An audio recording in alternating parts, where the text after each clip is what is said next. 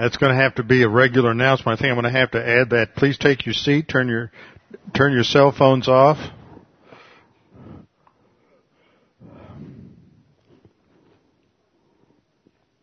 How shall a young man cleanse his way? By taking heed thereto according to thy word.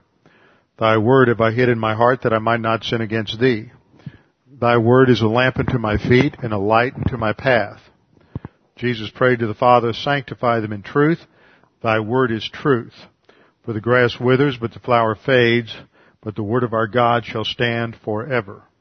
Before we begin our study this evening, let's make sure we're in fellowship, so we'll have a few moments of silent prayer to give you the opportunity to use 1 John 1:9 if necessary. Then we'll begin. Let's pray.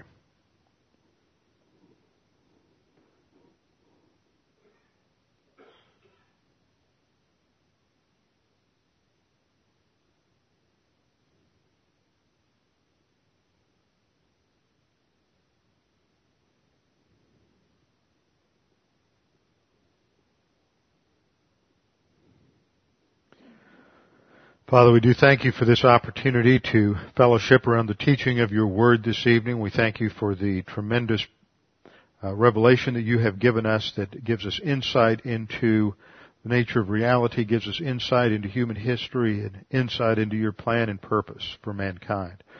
Now, Father, we pray as we study this evening that we would be responsive to the teaching of the Holy Spirit and that we would be responsive to his challenge in our own personal lives. We pray this in Christ's name. Amen.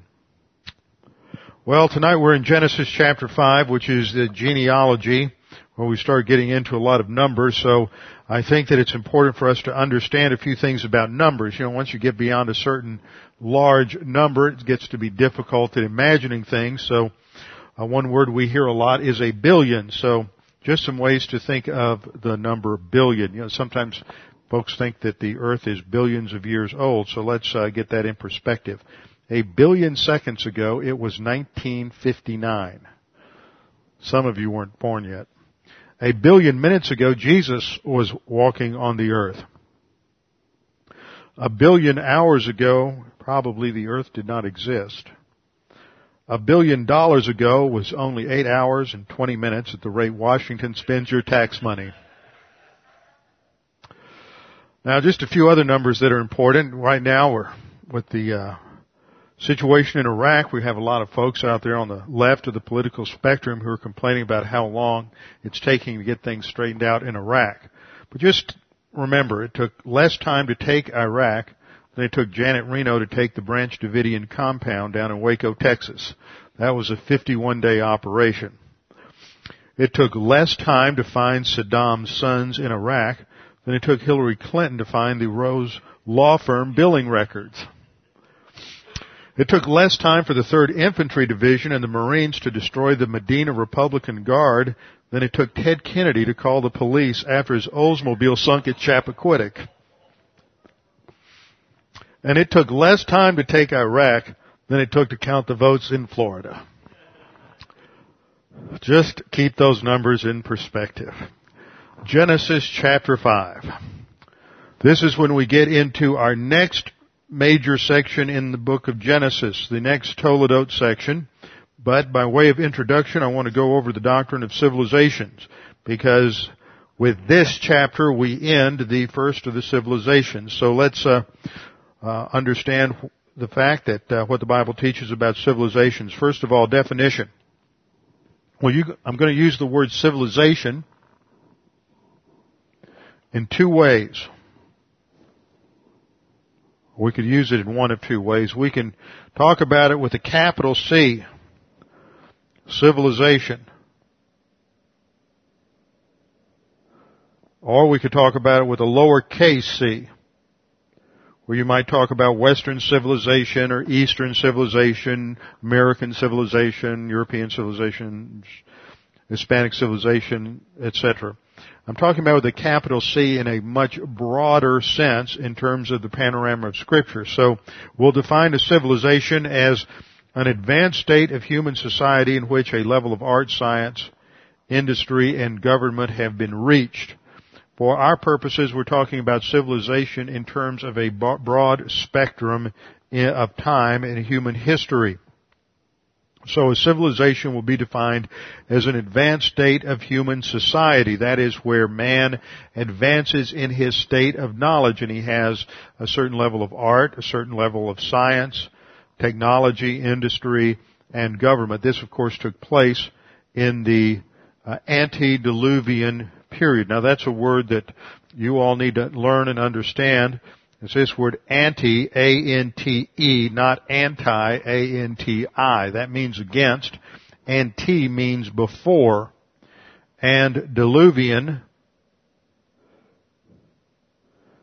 is a word related to the English word flood or deluge, and means the flood. So antediluvian refers to before the flood. Some of your children think that you're antediluvian, but you're not. Okay. There's a civilization before the flood, as we studied last time in the genealogy from the family of Cain, where they had redefined the institutions, but they had also developed cities, they had developed technology, they had developed metallurgy, bronze and iron, they were developing weapons. So I believe the civilization prior to the flood was a very advanced civilization. Their technological base may have been quite different from anything we know. We also know that in the construction projects that took place after the flood, such as the construction of the pyramids, I know from studying military science when I was in college, there were certain types of weapons that were developed, and using the type of material that we know they had, we can't duplicate those engineering feats. We don't know how they did it. So there was a type of technology that existed prior to the flood that could have been quite advanced. I remember back during the late 70s, there was the thing with chariots of fire and von Daniken's theory about people from outer space who came and colonized the earth, and I believe there's all possibility that there was some sort of advanced technology before the flood that survived for a while after the flood. But in the aftermath of the flood, the short generation period, as the lifespan shrank, I think that a lot of that technology was lost, and then it took a long time to rediscover it. If you think about how much technical innovation there could have accomplished if Leonardo da Vinci had lived to be 1,000 instead of dying at about whatever it was, 60 or 70. I mean, a mind like that could have come up with all kinds of technical innovations. And he was probably just an average achiever compared to the descendants of Adam. Every one of them had that kind of mentality and that kind of innovative skill. So the civilization before the flood would have been quite advanced. The second point on civilizations is that the civilizations, as I'm using it, begins with believers only. Each civilization in human history begins with believers only and terminates with a cataclysmic judgment that removes all the unbelievers from the planet. So it begins with believers only and ends with the removal of all unbelievers, and then things start over again. There's a divine judgment in order to protect the human race and to preserve the human race from self-destruction. Third point, each civilization has its own characteristics. Each civilization has its own characteristics related to the Adamic curse. There's a difference in environment which affects plant life and animal life and human beings. We read in Genesis chapter 6 that there were giants in Genesis 6:4. There were giants on the earth in those days, and I don't think that you have the term Nephilim there, which is used of giants. I think that refers to human beings, but I also think that from fossils we recognize that there were large plants. The animals were large, lions, saber-toothed tigers, certain kinds of other animals, deer and swine-like animals, boars, wild pigs, were quite enormous, 4 or 5 times larger than what we see today. Mammoths, mastodons were quite larger than the present elephant. So there were large plants, large animals, and of course we have the presence of the Nephilim, which we'll get into when we get into that passage in Genesis 6. So there were different characteristics. I think that during this age there are, I think, certain animals that lived during the antediluvian period could not survive in the post-diluvian environment. It was a much more radical environment. There was a more stable temperature throughout the earth prior to the flood, so that there was like a greenhouse effect because of the water vapor canopy, and this would allow for a number of things, I think. Although there have been a number of theories advanced, nobody's ever been able to demonstrate anything as to how that affected the longevity. You read, as we'll see in the genealogy in Genesis 5, that these folks lived to be 900 plus years old. And what contributed to that? Well, it seems like the environment changed so much that due to radiation, due to genetic deterioration, due to changes in the nutrients and plant life, a number of other factors, men do not live as long as they originally lived. So there's a different characteristic in each one of these civilizations due to its relationship to the Adamic curse.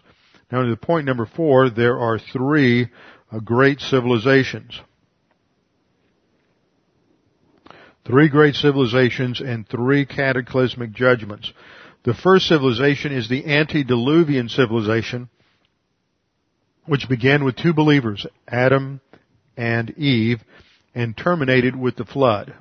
So the flood is the cataclysmic judgment that ended the first great civilization on planet Earth. And there's some remnants, some memory that just sort of holds over. I think that these legends about Atlantis are some sort of a memory of a pre-flood civilization. Second, we have the post-diluvian civilization, which is the one in which we live, which began with 8 believers who came off the ark and will be terminated by the baptism of fire at the second advent when Jesus Christ returns. That will end the second civilization. Only the believers survive the baptism of fire at the end of the tribulation. And so the third civilization begins, the millennial kingdom, and the millennial state begins with only believers, and yet once again there is a gradual deterioration and degeneracy until you come to the end of the millennial kingdom, when there is Satan is bound during the millennium, and when he is released, he leads a revolt against God, the Gog and Magog revolution, and there is fire and brimstone from heaven that wipes out all of those unbelievers, and then the surviving believers go into the eternal state. So what we see is that civilizations, these 3 civilizations, emphasize the self-destructive tendency of mankind, and each one comes to a crisis point where the Supreme Court of Heaven has to interfere in order to protect the human race from total self-destruction. So point number 5, there's a pattern to each of these civilizations. And this pattern is seen historically in Romans chapter 1.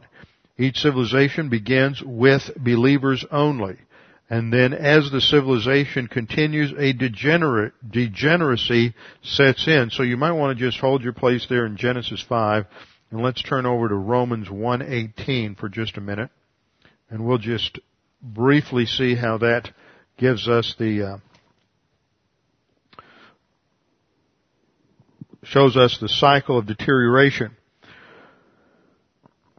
In verse 18, we're told that the wrath of God, that's the judgment of God that comes on these civilizations. The wrath of God is revealed from heaven against all ungodliness and unrighteousness of men who suppress the truth in unrighteousness. And that can be applied, although Paul was not thinking specifically of the Noahic flood when he wrote that. It could be applied to that because we know that the heart of man was deceitful and was thoroughly wicked during the time of Noah.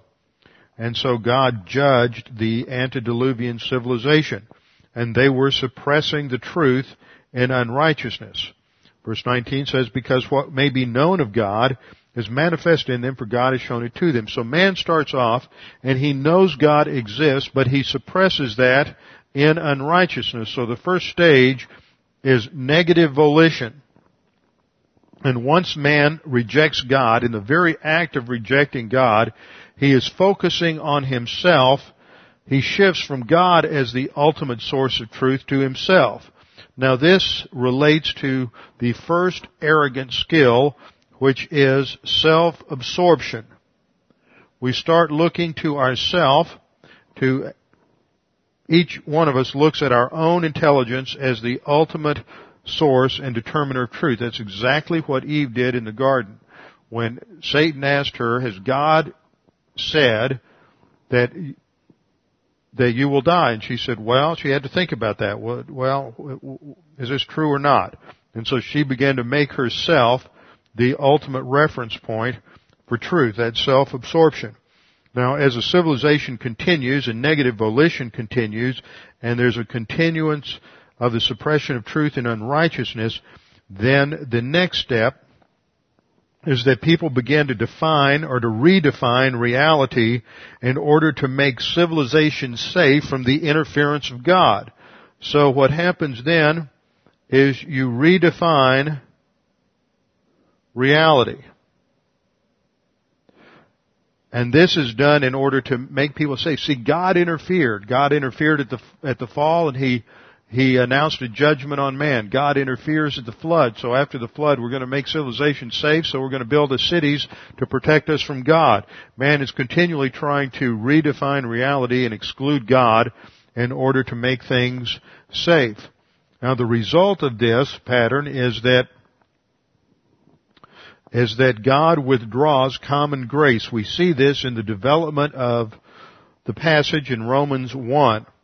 That as they reject God, we're told in Romans 1:21, because although they knew God, they did not glorify Him as God, nor were thankful, but became futile in their thoughts, and their foolish hearts were darkened. Professing to be wise, they became fools and exchanged the glory of the incorruptible God into an image made like corruptible man and birds and four-footed animals and creeping things. Now I want you to remember those four categories that Paul mentions. He's thinking about the flood here, I think, because of what's mentioned in Genesis 5.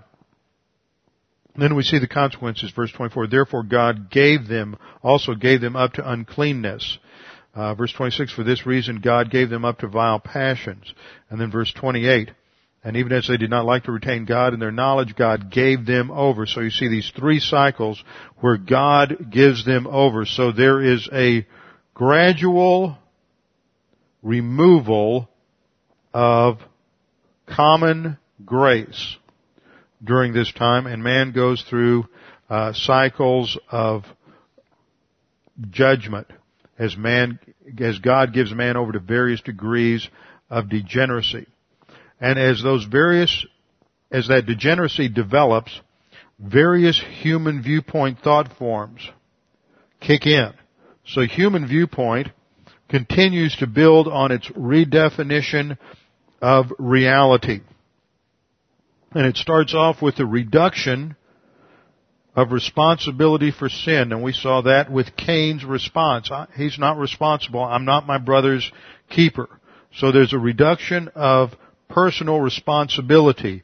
That is an assault on divine institution number one. And see, all of this takes place as a result of self-absorption. There's a reduction, there's a redefinition of reality, and there's a reduction of responsibility. Then this leads, once you reduce responsibility, I'm not accountable to God, God's not in the picture, then the next stage is the next arrogant skill, which is self-indulgence. If I'm not accountable to anyone, if there's not a God to whom I'm responsible, then I can begin to indulge in whatever my fantasies allow. See, this is what happens. Once you start redefining reality, that leads to living in a fantasy world.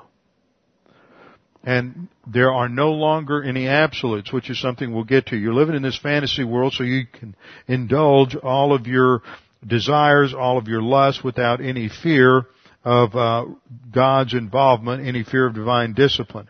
Then as you are involved in self-indulgence and those sins, that leads to rationalizations and justifications. This is the third arrogant skill of self-justification.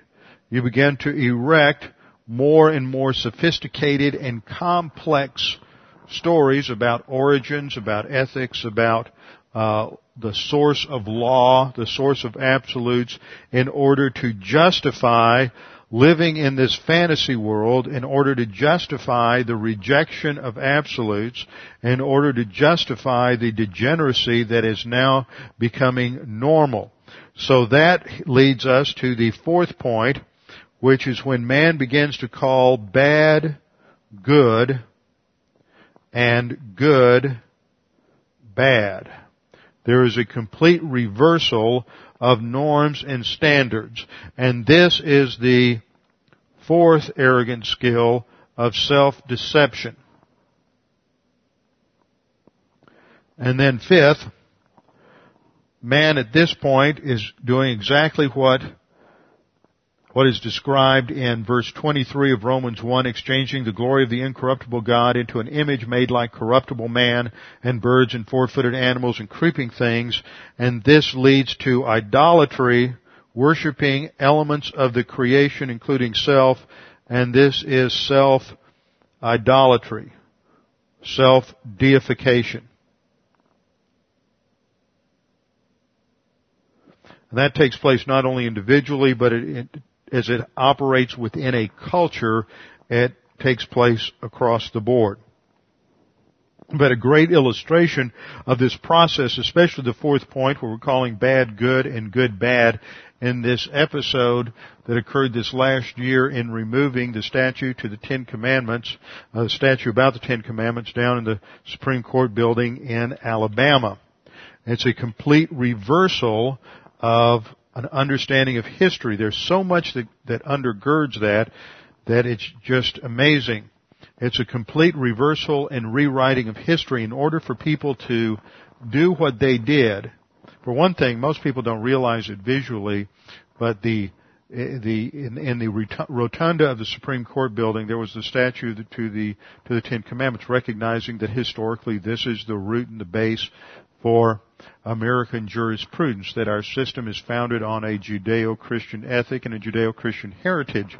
And that statue was not as you walked into a courtroom. In fact, it was on the opposite side of the rotunda from the where the courts were. So you could go there and go to court day in and day out and never once see that statue or have to read the Ten Commandments. But of course we're living in an angelic conflict where Satan is trying to destroy any reference in this country to God or recognition to God, and so it's a complete perversion of the historical founding of this country. And another thing about this that most people don't realize, it's not about the separation of church and state. This has nothing to do with this. I mean, that's another issue. The whole term separation of church and state, or wall of separation of church and state, came out of a letter that Thomas Jefferson wrote to a Baptist church in Danbury, Connecticut. And he used that phrase in that letter, and it doesn't have anything to do with how it's been utilized in the judicial system in the past 40 or 50 years. In fact, it's just the way it's being used today is just the opposite of what the Founding Fathers intended. Now, the Founding Fathers were not all Christians. Now, I've just committed a terribly politically incorrect thing by calling them Founding Fathers. You know, that's being excised from textbooks today because it's such a sexist term. They're supposed to be the founders, but they're the Founding Fathers because they were men. They weren't women, and they weren't homosexual. They were the Founding Fathers. They weren't all Christians in a biblical definition of that term. By that I mean that they were not all men who had put their personal faith alone in Christ alone for salvation. But they all thought within the framework, within the boundaries of a Judeo-Christian ideology, because Western culture at that time was theistic, while there were some that might have been deistic, and it's arguable how many were actually saved and who weren't, and who were deists and who weren't. Nevertheless, they all believed that there were absolutes, that there was an absolute right and wrong, and that viewpoint that they all held resulted in certain certain views about the nature of God and the nature of man, which were embodied in the documents and writings of that era. They looked upon God as the creator as distinct from creation. They understood the creator-creature distinction. If you just look at the Declaration of Independence, it uses the phrase, rights that were endowed by our Creator. They understood that natural rights, freedom, liberty was something that came from the Creator. It wasn't something that's generated from culture. So when we look at our diagram that I use, where we have the Creator up here, and down below all of the different elements of the creation that values such as liberty and freedom did not originate down here. It originated up here in the mind of a God whom they referred to as the Creator. So they also use the term Almighty. Frequently they simply referred to God as the Almighty. Other terms that they used to describe God were Judge, Providence, and the Divine Governor of the universe. Now these terms specifically refer to a Judeo-Christian deity. They do not refer and cannot refer to a Buddhist deity, a Hindu deity. They can't refer to an Islamic deity. These were clearly concepts that indicated that their view of God and their view of the source of liberty was the Judeo-Christian God, the God of Abraham, Isaac, Jacob, and Jesus. That these other so-called deities in Hinduism, Buddhism, Islam, or any other world religion would not fit that bill.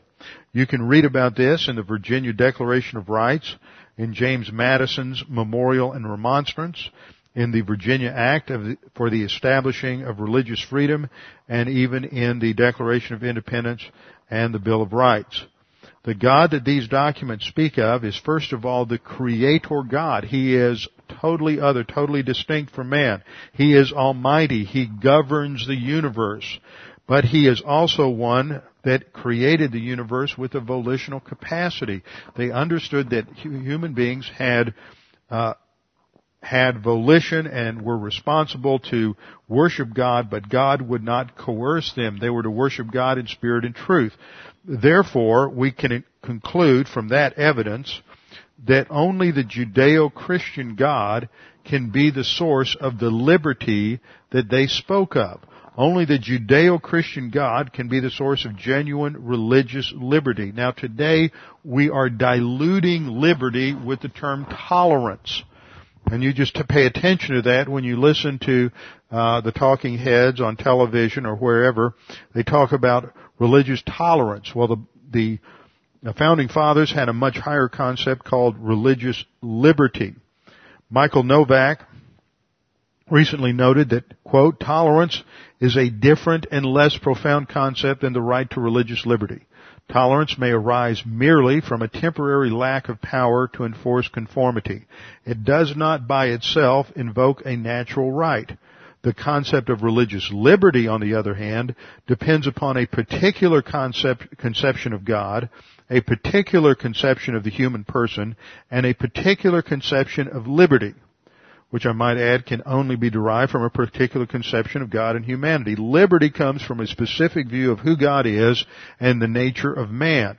And therefore we can say that genuine religious liberty can only be guaranteed by a judicial and ethical system that is grounded in that concept of God. If you change that concept of God, you're going to lose your basis for being able to even talk about liberty. That's what's happened.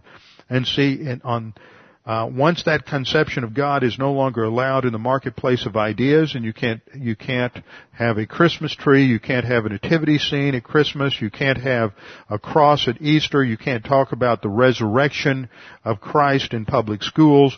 Once you remove that conception of God from the marketplace of ideas, and once you remove the concept of God as the Creator, who is the basis of all absolutes, then the only source of absolutes or universals is from down here in the creation itself.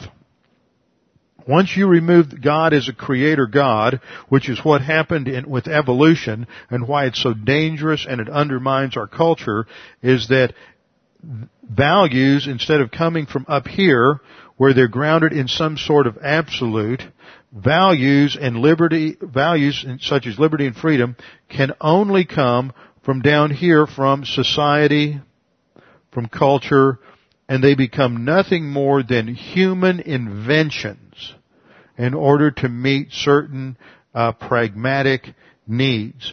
And once again, by removing the Creator, you destroy all absolutes. Once the locus of absolutes is in the creation, then the reality of universals becomes a sham. You can't talk about anything. To even make a sentence, to even form a sentence, let's use a good example here. Logic is meaningless.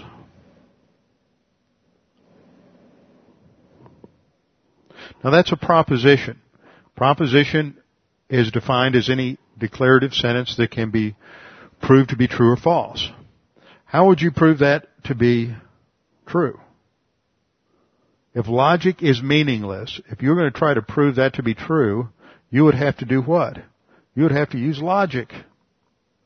See, you would have to even make a statement like logic is meaningless, you have to believe that logic is a word that has an absolute meaning that is the same yesterday, today, and 20 years from now, and 20 centuries from now, and that meaningless is a word that also has an absolute meaning.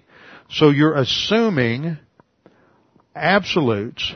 You're assuming that this can be verified, which implies logic, in order to verify the statement logic is meaningless. In other words, you have to assume logic is valid to prove the statement logic is meaningless, so you get in a cycle. This is what happens in the pagan mind, is that they don't admit it, but they have to assume that there are absolutes that exist outside of creation in order to prove that there isn't a creator. And once you do that, you rip the foundation out from under society. And this is exactly what Paul is describing in Romans chapter 1, and this is what happened in the antediluvian civilization as they deteriorated and degenerated because of negative volition. And in Genesis 6:5, at the end of this section, we will read, "Then the Lord saw the wickedness of man was great in the earth, and that every intent of the thoughts of his heart was only evil continuously."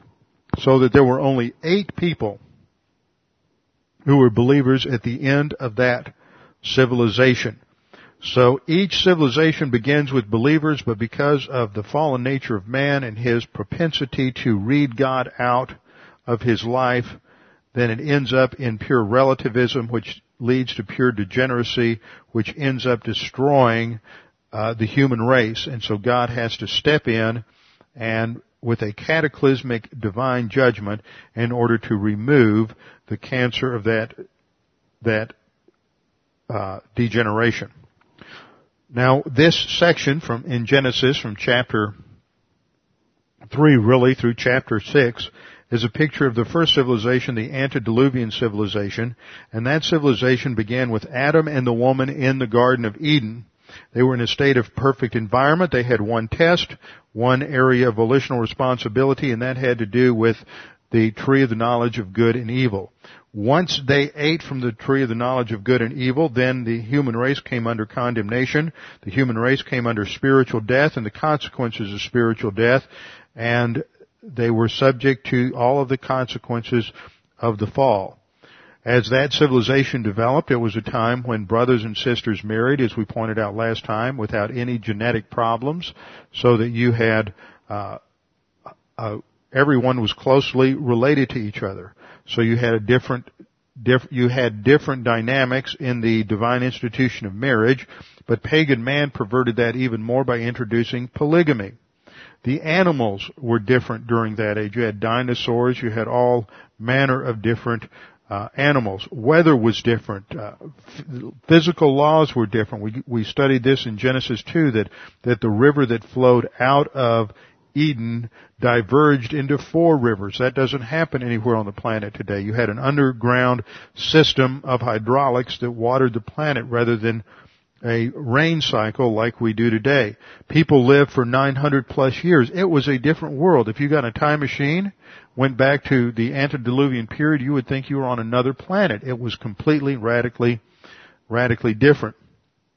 But that civilization degenerated due to negative volition, and then the angelic infiltration that we will get into when we talk about the sons of God taking the daughters of men for their wives in Genesis chapter 6. And it was an attempt by Satan to destroy the genetic purity of the human race so that God could not provide a Savior who would be from the pure seed of the woman. And so it came to a point where, not that there were Nephilim all over the earth, or that every single individual was genetically tainted, but it reached that critical mass where that would be the eventual outcome. And so God stepped in and interfered once again and judged the earth with a cataclysmic flood. Now Genesis 5 begins to set us up for that, and this is, as I said, the third section, or the third section in the book. The first section is the introduction, Genesis 1:1 down to 2:3, and then we have the first Toledot. I mentioned the Hebrew word Toledot, which means what's translated generations. It's translated history. Looks like this, Toledot, Toledot. Sometimes it's translated, these are the generations of. New King James Version translates it, this is the history of. Others say this is these are the results of, something of that nature. It is describing the descendants of that original person. So the first section of the book, 1:1 down to 2:3, talked about the creation of the heavens and earth, and then starting from 2:4 down through the end of chapter 4, we have the second section, which is the generation of, or the history of, the descendants. What happened to the heavens and the earth? And then in chapter 5, verse 1, we have the second Toledot mentioned, or the beginning of the third section, the book of the history of Adam. Here the New King James shows it's not consistent by translating it genealogy, but it is the book of the history of Adam, what happened to Adam. And this section runs from 5:1 down to 6:8. It starts off, this is the book of the history, or the descendants of Adam, and then it ends with, but Noah found grace in the eyes of the Lord. 6:9 begins the next Toledot section. This is the genealogy, or this is the history of Noah. So this section is one we'll go through rather rapidly. In the previous sections, I've looked at the whole section in its entirety and then taken it apart. But since the majority of this section has to do with chapter 5 and the genealogies, I'll just spend this week on chapter 5, and then next week on the first part of chapter 6, setting the stage for why God had to judge the entire earth with a worldwide cataclysm. So in Genesis 5:1 we read, this is the book of the generations of Adam. And then there's a reminder that relates to the creation. In the day when God created man, He made him in the likeness of God. And so we're told that when God made man, He created him in God's likeness. And here we have the phrase ba, or actually it's bid moot. This is a preposition, B-I. B-I-D-M-U-T. Now we're going to spend a little bit of time on this word. This part, the bi, is your preposition, and it should be translated as. It can mean in, and that's how it's usually translated, in the likeness of God, but this is called a beit essenche, and this should be translated as. He created man as his image. So here we have this preposition with the word demut, which means likeness. Now there's a shift that takes place here.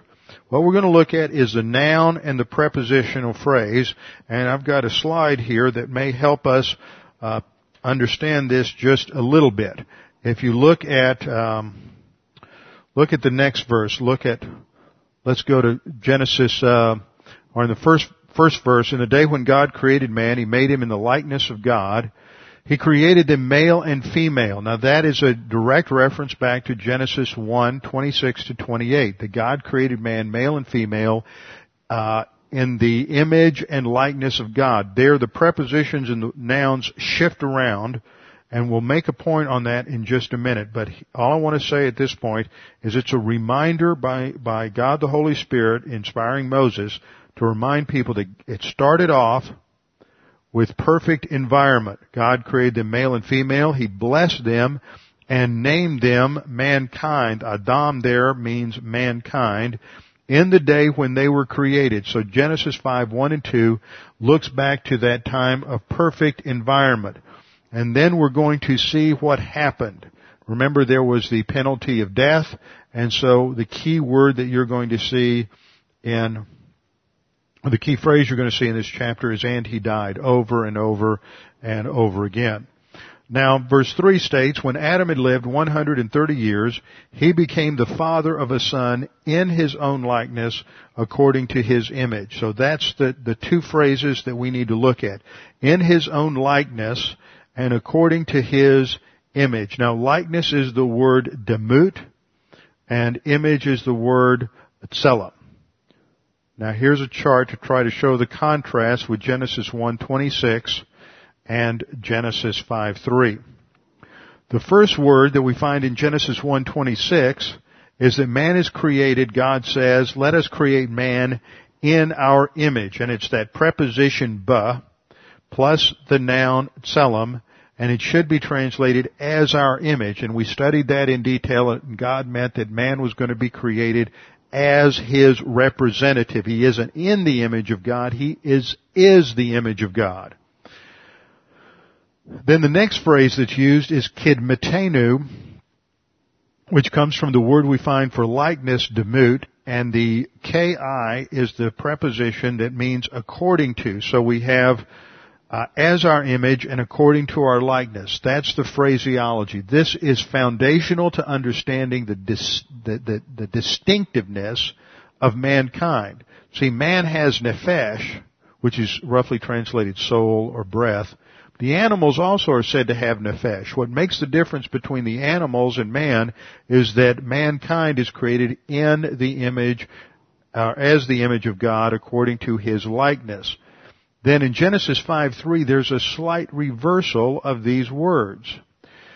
First, instead of as our image, the preposition ba is now with demut. What happens is the prepositions switch on the nouns. So instead of as our image, it's now as his own likeness, that Adam begot a son as his own likeness and according to his image. So you see this reversal of the prepositions with those nouns. So you see that the ba shifts from being with the tselem to the demut, and the kaf preposition shifts from the tselem, shifts from the demut in Genesis 1:26 to the tselem in Genesis 5:3. Now, there's a lot of things we could perhaps say about this, but the main emphasis here is simply that a change has taken place. A change has taken place that's ever so slight. Man is still created as God's image, and this is the reason given in Genesis 9 for capital punishment. The reason God delegates the right to capital punishment to the human race is because when somebody kills someone, they have destroyed someone who is the image of God. And even though it may be distorted or corrupted in some sense because of sin, man is still the image of God. Now the shift of the prepositions with the nouns here indicates that there has been a change, that instead of being identical to Adam as he was created, his son is now in his likeness, as his likeness and according to his image. So it is, it's still in the image of God, but it is distorted by sin and the sin nature. Then we read, and Adam lived 130 years, and he begot a son in his own likeness after his image, and named him Seth. And now we begin the genealogy from verse 3 down through the end of the chapter. We are in a genealogy, and last time I introduced you to two key words in understanding genealogies. Well, actually I introduced you to four. We have a linear genealogy, which goes from one generation to the next generation, to the next generation, and to the next generation. We had an example of that at the end of chapter 4, and this is also a linear genealogy. Each linear genealogy ends with a segmented genealogy where you have different sons mentioned as the branch. You have various brothers mentioned. So at the end of chapter 10, Noah has 3 sons, Shem, Ham, and Japheth. Then 2 other words that I introduced you to last time were a closed genealogy and an open genealogy. In an open genealogy, they don't have numbers or ages. There are only 7 generations in the Cain genealogy, but there are 10 generations given in the Seth genealogy, or the Adamic genealogy of chapter 5, which indicates that there were probably some gaps in the genealogy of Cain. But there's no numbers, so they could have gone from father to grandson. In the Genesis 5 genealogy, there can't be any gaps. It's a closed genealogy because every one of these follows the same formula. You have a person who lives X number of years, and he gives birth to A. And then he lives another Y years and he dies. Then A lives X number of years, and he gives birth to B. And then he lives another Y years and he dies. B then lives X number of years. See, as soon as you start putting those numbers in there, you close that genealogy. Even if you were to skip from father to grandson, the father would still be 80 years old when the grandson's born. So you can't put a gap into that genealogy. So it gives us a tight time frame. Now, one of the problems that people have come up with in this is that these folks lived a long time. Adam lived 930 years. Others lived a little bit longer, a little bit shorter. The longest is Methuselah, who lived 969 years. The shortest was Lamech, who lived 777 years. That's not counting Enoch, who never died. So you have men living 9 centuries. And there have been those who have questioned the legitimacy of that based on what was going on in the ancient world. We have other king lists that are mythological. See, that's the attempt from the liberal scholar who doesn't take the Bible literally. Says, well, these numbers they're not to be taken literal. Years were somehow different, but there's no basis anywhere in Scripture for defining years differently. A year in the Bible was usually 360 days. A day was defined by morning and evening, a 24-hour period.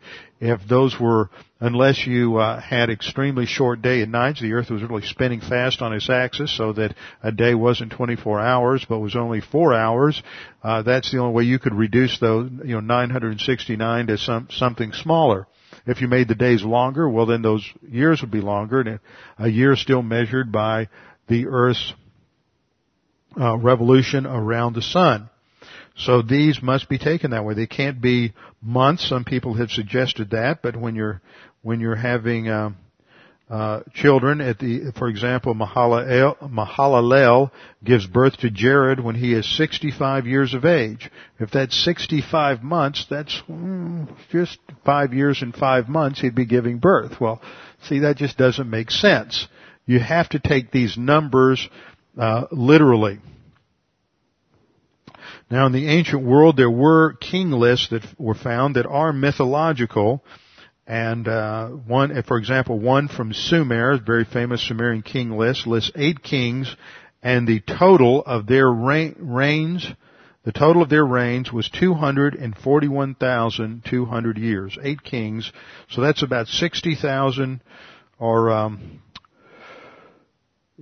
that's about 30,000 years each, and that's goes way beyond understanding. Now, you could look at that and say, well, why not? Well, let's put up another chart that we'll look at just to see why that would be a problem. Here's a graph. This is something that you ought to do. I did this years ago when I was in college, took out a piece of graph paper and charted the ages of each of the patriarchs. And what we'll look at right now is only this side,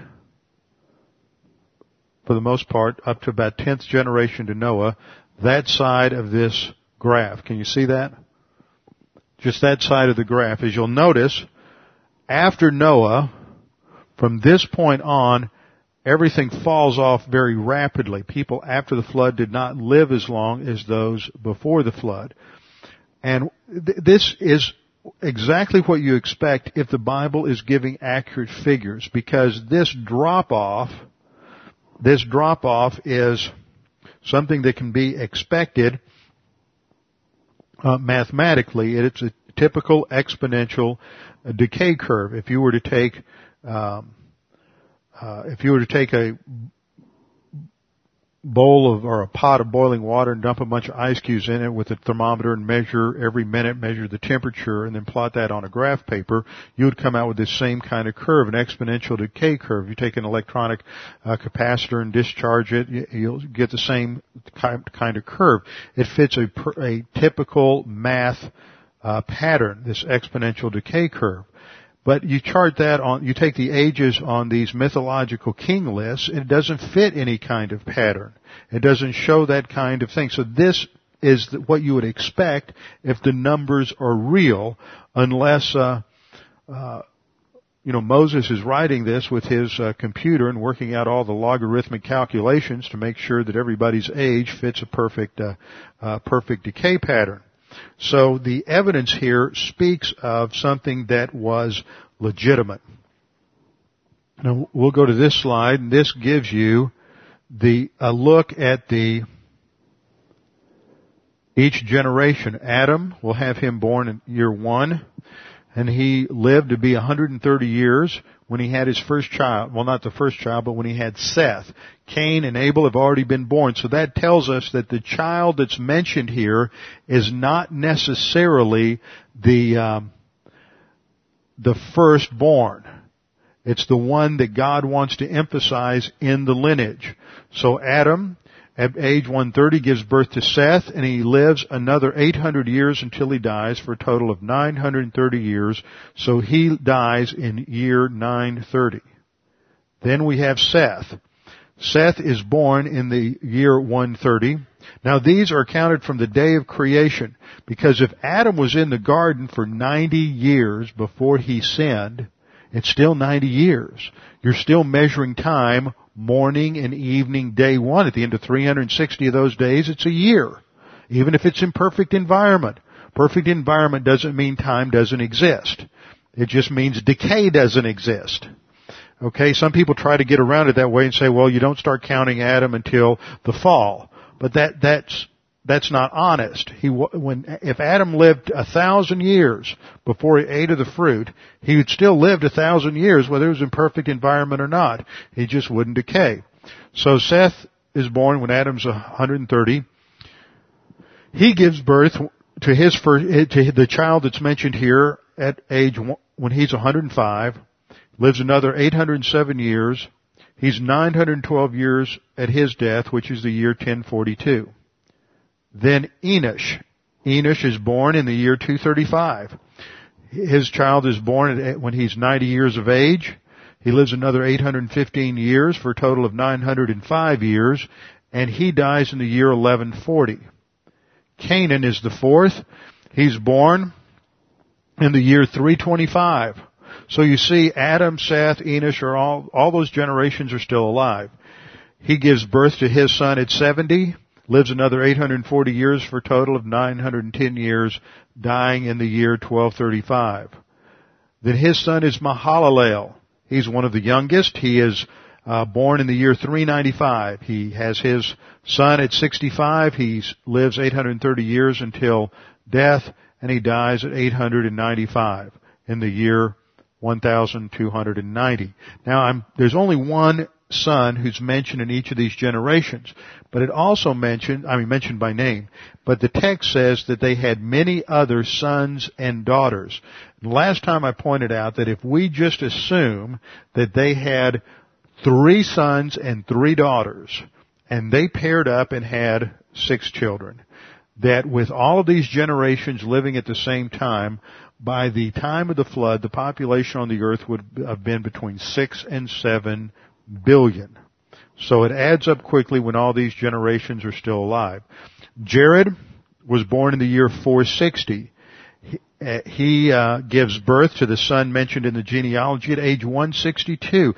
Now one would assume, I think honestly, that by the year 162 he had had a lot of kids. So when Enoch is born to Jared at age 162, Enoch is probably not the first one.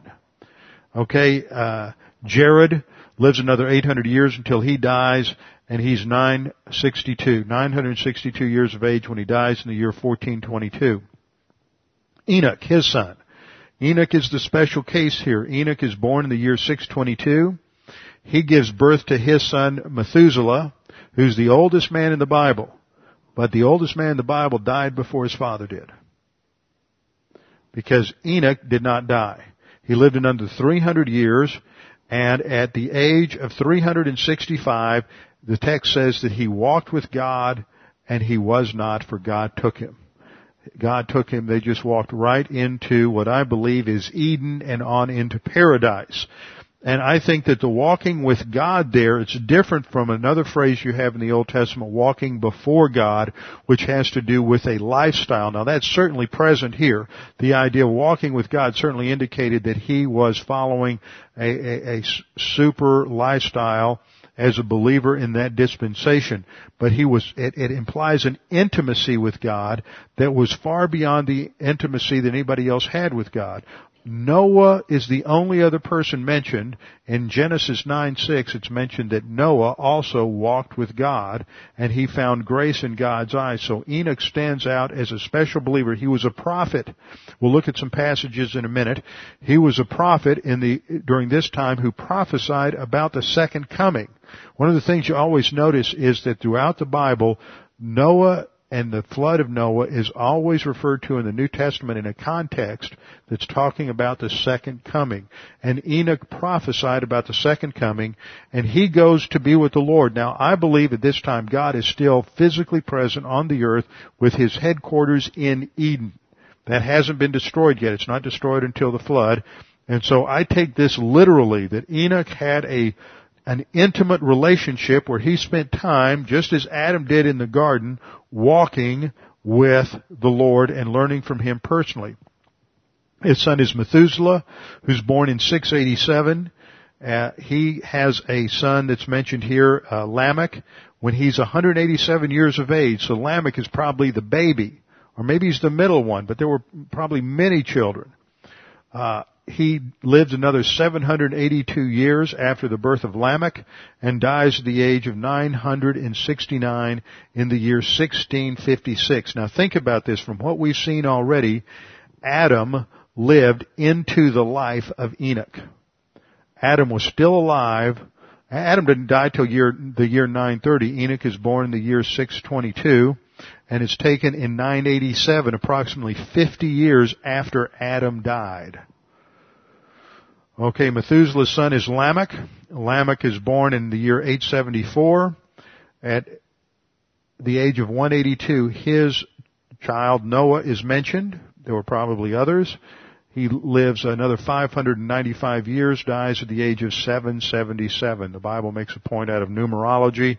It is a full life. And he dies in the year 1651. Now notice, Methuselah died in 1656, 5 years after his son Lamech. Lamech dies in 1651, 5 years before Methuselah, and Methuselah dies in the same year as the flood. Noah is born in the year 1056. At the age of 500, he's had 3 sons, Shem, Ham, and Japheth, and he does not die until about 2006. Now let me just make some points about these individuals. I already pointed out that Adam lived until Lamech, the father of Noah, was 56 years of age. Lamech was 56 when Adam finally died, and that was just a few years before Noah was born.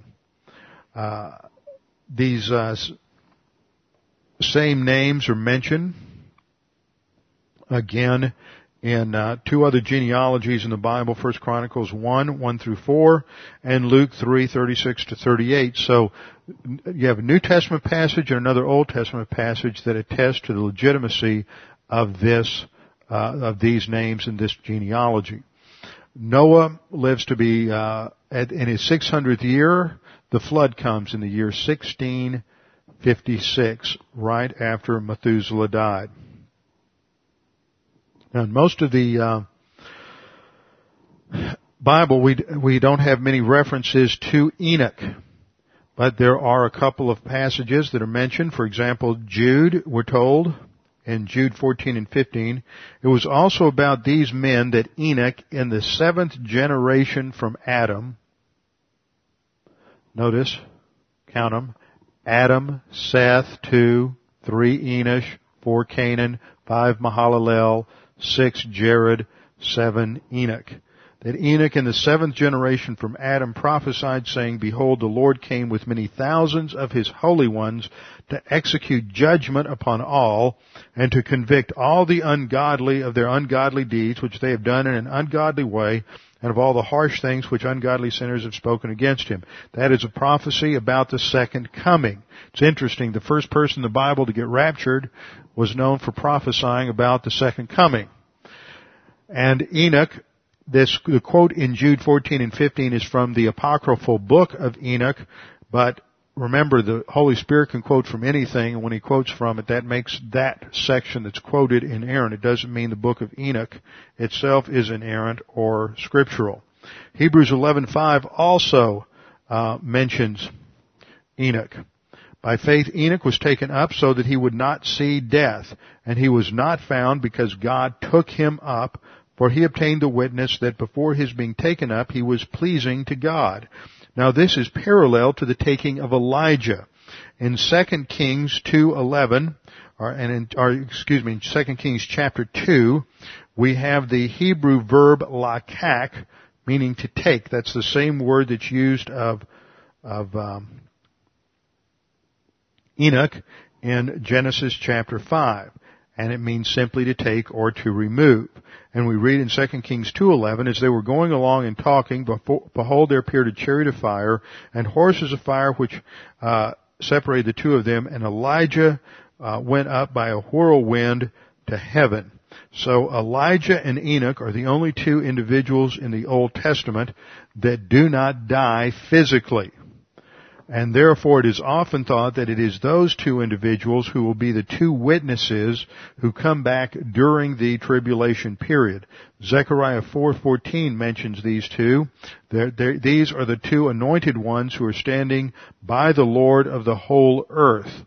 And then Revelation 11:7 through 12 mentions these 2 witnesses who are martyred, and then they rise from the dead after 3.5 days. And they ascend, and they are called 2 prophets of God who confront the Antichrist during the tribulation period. And so since Elijah and Enoch never died, many people think that refers to them. The Bible never specifies it as such, but I think it is a likely conclusion to identify them as such. Moses did die. He did have a physical body that was fought over by Michael the archangel, protected by Michael the archangel from Satan, and that physical body is mentioned in Jude, so that indicates that Moses did die physically, that it will not be Moses and Elijah at the end, but Enoch and Elijah. Well, that brings us down to the end of Genesis chapter 5.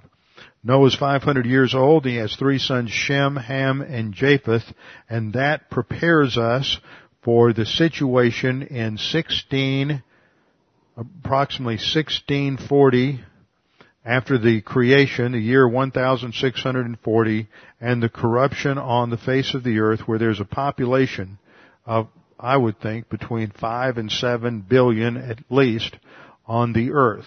So don't think of it as just a few people. Next time we'll come back and begin our study of the events leading up to the flood with our heads bowed and our eyes closed.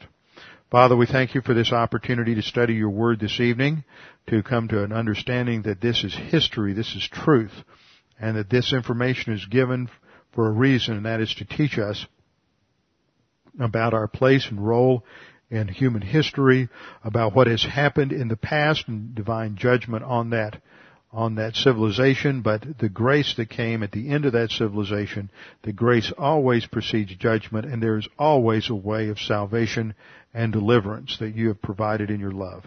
Father, we pray that you would challenge us with the things that we've studied this evening. We pray this in Christ's name.